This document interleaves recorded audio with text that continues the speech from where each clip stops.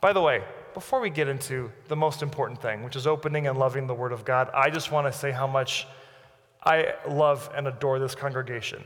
Thank you so much for the chance to sing, to play, and now to open my mouth and let whatever weirdness come out of me that the Lord can use to encourage and bless all of y'all. It makes me very happy.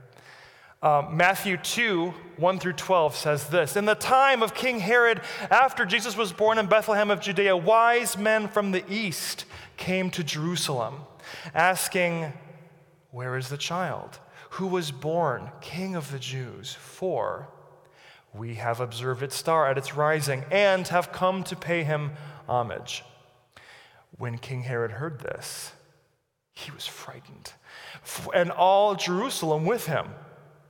And calling together all the chief priests and scribes of the people, he inquired of them where the Messiah was to be born. They told him, "In Bethlehem of Judea, for so it has been written by the prophet. And you, Bethlehem, in the land of Judah, are by no means least among the rulers of Judah, for you shall come a ruler who is to shepherd my people Israel." Then Herod secretly called for the wise men and learned from them the exact time when the star had appeared. Then he sent them to Bethlehem, saying, "Oh, go and search diligently for the child. And when you have found him, bring me word so that I may also go and pay him homage." When they had heard the king, they set out, and there, ahead of them, went the star that they had seen at its rising, until it stopped over the place where the child was. When they saw that the star had stopped, they were overwhelmed with joy. And on entering the house, they saw the child with Mary his mother, and they knelt down and paid him homage. Then opening their treasure chests, they offered him gifts of gold, frankincense, and myrrh. And having been warned in a dream not to return to Herod, they left for their own country by another road. Will you pray with me? Heavenly Father, we give you this morning, we give you our attention, we give you our ears and our gifts. Bless them. We praise you and thank you. In Jesus' name, amen. I'm 33, and I've moved 30 times in my life. I was born in Brazil, as you know. I began to, bounce back and forth at the tender age of -1, below 1, much like the temperature of Christmas. My parents, my mom was born and raised in Asia, born in Taiwan, spent her formative years in China, as my grandparents shared Jesus with Asian ministries. And my other Owsley grandparents went to Haiti in the 50s, were evacuated, and then went to Brazil, where they raised my dad. So I'm the third generation of bounce around the worlders, as were the wise men. They didn't bounce, they were a little more dignified. But, missionary kids, we do the best that we can. I'm struck by a number of things in this story. When Dallas asked me to speak, he asked me to speak about change, or a new beginning. And I thought, with Epiphany coming right up in a few days, which is traditionally when the wise men met Jesus for the first time, I had been already reading the story from my Advent devotions and thought, what new beginnings happened because of and in spite of these wise men going all over the world, crossing borders by faith, following a star? What's here? Let's find out. So, as I said, when I was a young man, by young man I mean maybe 8 years old. I'm the oldest of 4. I'm Stephen, and then David, of course, was 2 years behind me. Then came Nathan, and then, because my parents just, thought the house needed to be a little bit louder, Andrew came along. In Brazil, carpets and rugs are for the wealthy. Most people cannot afford the maintenance of a rug. So most churches and houses are tile, and you have to clean tile with soapy water on a regular basis. So it was incumbent upon the 4 boys to clean the tile. And by 4 boys, they mean the 3 of us. Andrew was teething in diapers, was not needed for this cleaning. So my brothers and I had a spigot of water, and we were throwing water and soapy water all over the tile to clean it. And we had a squeegee, and we were, doing our work. We were helping, allegedly. And we found that if you take a running start and then crumble to your knees, you can slide across tile. Oh, what discoveries, what danger, and what glory, to be honest. So we were throwing warm, soapy water on this tile and careening on our knees all over tarnation. And the 3 older boys were doing it, of course, helping. Things were being cleaned. We were having the time of our lives. And here comes the baby, crawling, handful of teeth in his head, out of the door into the veranda where we were cleaning. And we thought, well, it would be rude not to include the baby. So we thought, if we're sliding, Andrew can't really slide on his own. So wouldn't it be helpful? Wouldn't we be helpful to include him?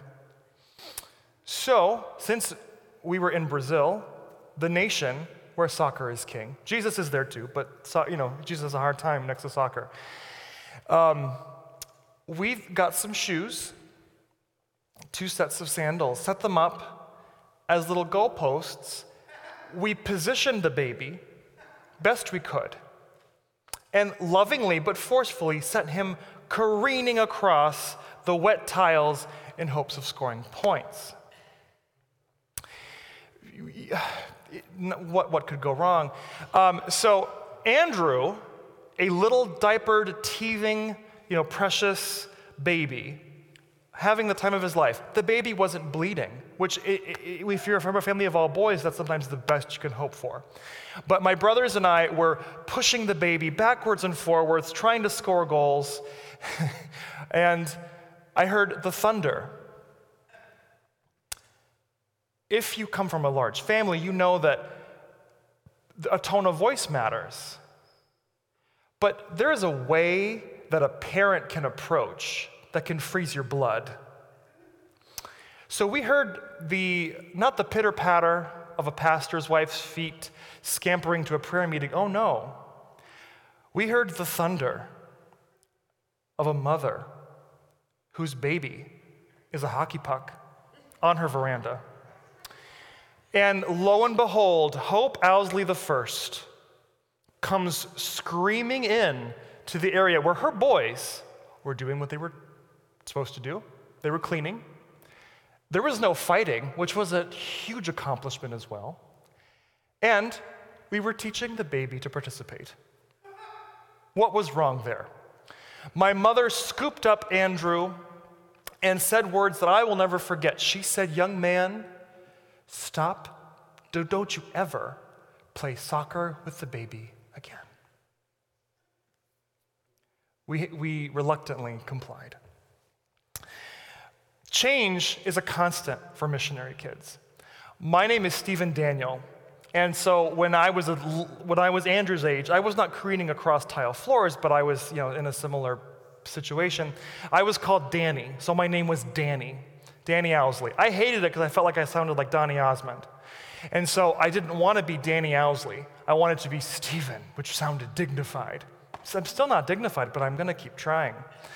And I looked just like my dad. And so as a 12-year-old, I began to resist and say, I'm going to be my own person. And I changed my name to my birth certificate name, which was Stephen. And my parents reluctantly made the change. That change was informed by my desire to break away. I did not have an object of love. I made a change kind of out of my own vanity, of my own personhood, But the real change in my life came on July 9th, 2003. When I changed my name from Danny to Stephen, I could feel the Lord tugging on me. There was a star in the sky calling me homeward. God doesn't have any grandchildren. You cannot live on the faith of your parents. You have to decide for yourself who you will follow, how you live. And I, obviously unsaved, having tossed a baby around a sliding floor, needed desperate help. I had shut my heart to God. I had felt him pulling at me from a very young age and said no. I had felt the Lord prompt me to come to him, and I said, I'm not interested. And my heart was closed like a fist. On July 9th, 2003, real transformation came because I was at a camp run by Baptists. Who would have thought? Full circle. Here I am in a Baptist church. A counselor could tell that I had not given my heart to Jesus and was not living a spiritual life, and said, Stephen, you need to be a new creation. And I thought, I'm 14. I'm pretty brand new as it is. And spiritually, I had the feeling of a fearful, broken person who was 100 years old under the weight of fear. He opened up Christ to me, and I experienced transformation from the inside. The wise men began a journey, not because they were curious, but because they were devoted. Faith was planted in them as it was planted in me, and they began to follow a different direction for their lives. The first point I would like to make is change is not a result of curiosity. Change has an object that is devotion. If you're curious, curiosity comes and goes. But if you're devoted to something, you pay a price for it. Have I suffered for Jesus? I don't think so. Brazil is very open to the gospel. America is open to the gospel. But when you begin to say, my journey across boundaries, across any uncomfortability, is based on faith. If I'm following a star, my comfort becomes secondary to my devotion. The wise men locked in to their devotion. How beautiful to have those people long to worship, bring gifts, go together, and worship Jesus. Not because they were curious, but because they were devoted. They were not tourists, they were followers. So, first, change is from devotion, not curiosity. Two, as we talk about new beginnings, Dallas, I talk about new beginnings, and I just thought, well, where did the beginning of the journey start for the wise men, the Magi? They connected the energies and the giftings and the intelligence they had with the faith they were given. Change, second point I would like to make, change does not come to stargazers. They could have easily said, look at it twinkle. Look at it go. Oh, is it a comet? Is it a star? Is it a Death Star? We don't know. There's so much. Is it a moon? They could have written poems. They could have written books. They could have, scribed each other, which is how they texted. They would get papyrus and then pass notes, basically, is what I assume, because of course they did. But no, instead of gazing, they made immediate action to put their devotion and faith into motion with no result in mind. They were guaranteed nothing. They were guaranteed no timeline, no arrival, and no reception. They just began. This year, what is God prompting you to begin? Whatever he's doing, he is faithful and powerful to help you sustain it. You do not know how it's going to end up. Results are valuable in business. Results are valuable anywhere. We all have an idea of what we'd like. But I do firmly believe that the place you end up with God is often better than the place you planned. Let him take you on a journey of faith this year. Begin. Don't gaze at the star. I once went to a Christian counselor, and I love counseling, But I just kind of barfed up my complaints. I opened up the brokenness, fear, and desperation I felt, and I shook my fist at everything. And he said, well, what do you want to do? And I said, I'm just mad at everybody. And as it turns out, if you're angry at God and cut him out of your life, that doesn't go well. That's for a different sermon. But this counselor looked at me and said, Stephen, you are analyzing all of your obstacles and putting no energy into overcoming any of them. You have paralysis by analysis. I was stargazing. In what way are you paralyzed or pulled back from what God has for you this new year? Just begin. Bring your gift. Decide to worship, and whatever that looks like, follow the star. He won't forget you.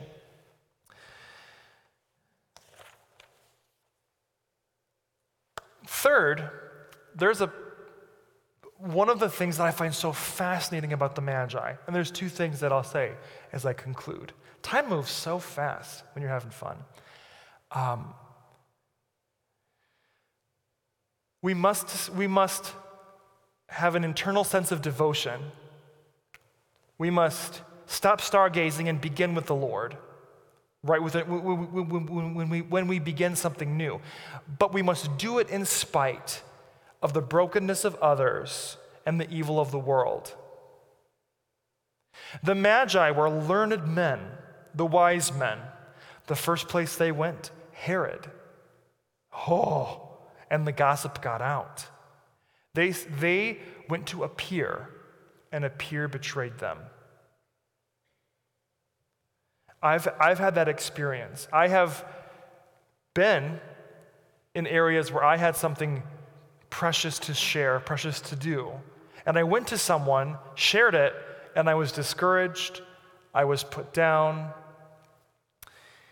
And so we must hold our new beginnings in spite of the brokenness of others. They trusted Herod, and Herod wanted to kill the baby. And I believe, very likely, they wouldn't have made it out either. If he was frightened at a threat, I believe that the star then shielded the wise men from being killed. Palace intrigue. HBO's got nothing on the Bible sometimes. So when we have the devotion to the star, begin our journey, whatever new thing God is prompting you to do, in spite of the human obstacle, in spite of the evils that come upon us, we must remain steadfast to our mission. And finally, I would like to say, as I conclude, the wise men are never referred to individually. They fell and worshiped. They traveled. They went to King Herod. They fell down in the house and worshiped Jesus. Then they were warned in a dream.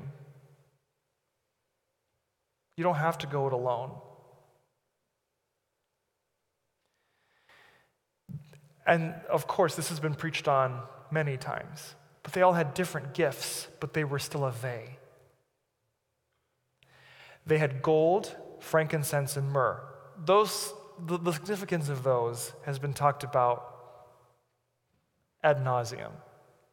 But how good to talk about it again if we're lifting up the truth of the Lord and His Word. Transformation will be better sustained if you don't go alone. If something is on your heart, a prompting to move in a new direction, if you are prompted towards the worship of God, your gift is enough. The thing you have naturally is sufficient. So, to bring these things all together, as a new year begins, your curiosity will not bring a new beginning, but your devotion will. Take time to search your soul, but please don't get stuck stargazing. God has a big, hurting world coming into this place. Every Wednesday night, on Sunday mornings, we have opportunity every moment to declare and worship a risen Christ and a loving God. We must sustain the change in spite of the Herods who have the lip service of a common goal, but don't truly have it. And notice, as you run towards God, seek to worship him and bring your gift, notice who's next to you and link arms with them. Be the wise men and women that have different gifts, but are part of the they that worship, the they that keep traveling, and the they that move together. And we will get there together. Something new and beautiful, holy, better than we expect, can happen this year. Let's go together. As we take communion in a few moments, that is the goal. We have been made one in Christ. We are one in the Spirit. We are one in the Lord. And we pray that our unity will someday be restored, and they'll know we are Christians by our love, by our love. Will you pray with me as we prepare for communion? Heavenly Father, you have shown up in a star. You could have shown up in a rock. You could have showed up out of the mouth of an animal, of a person, of anyone. But you can show up however you want. I ask that you speak firmly, clearly, and personally to every heart here. And Lord, you never stop speaking. So give us the ears to listen. And then when that listening happens, Lord, please fortify the faith of these hearers to follow your star. Lord, give us the patience with each other as our many gifts become the unified wise men on a mission. Lord, give us the power, the grace, and the love to make the changes we need throughout this entire year. We cannot sustain change without your help and without each other. We thank you and we praise you in Jesus' name. Amen.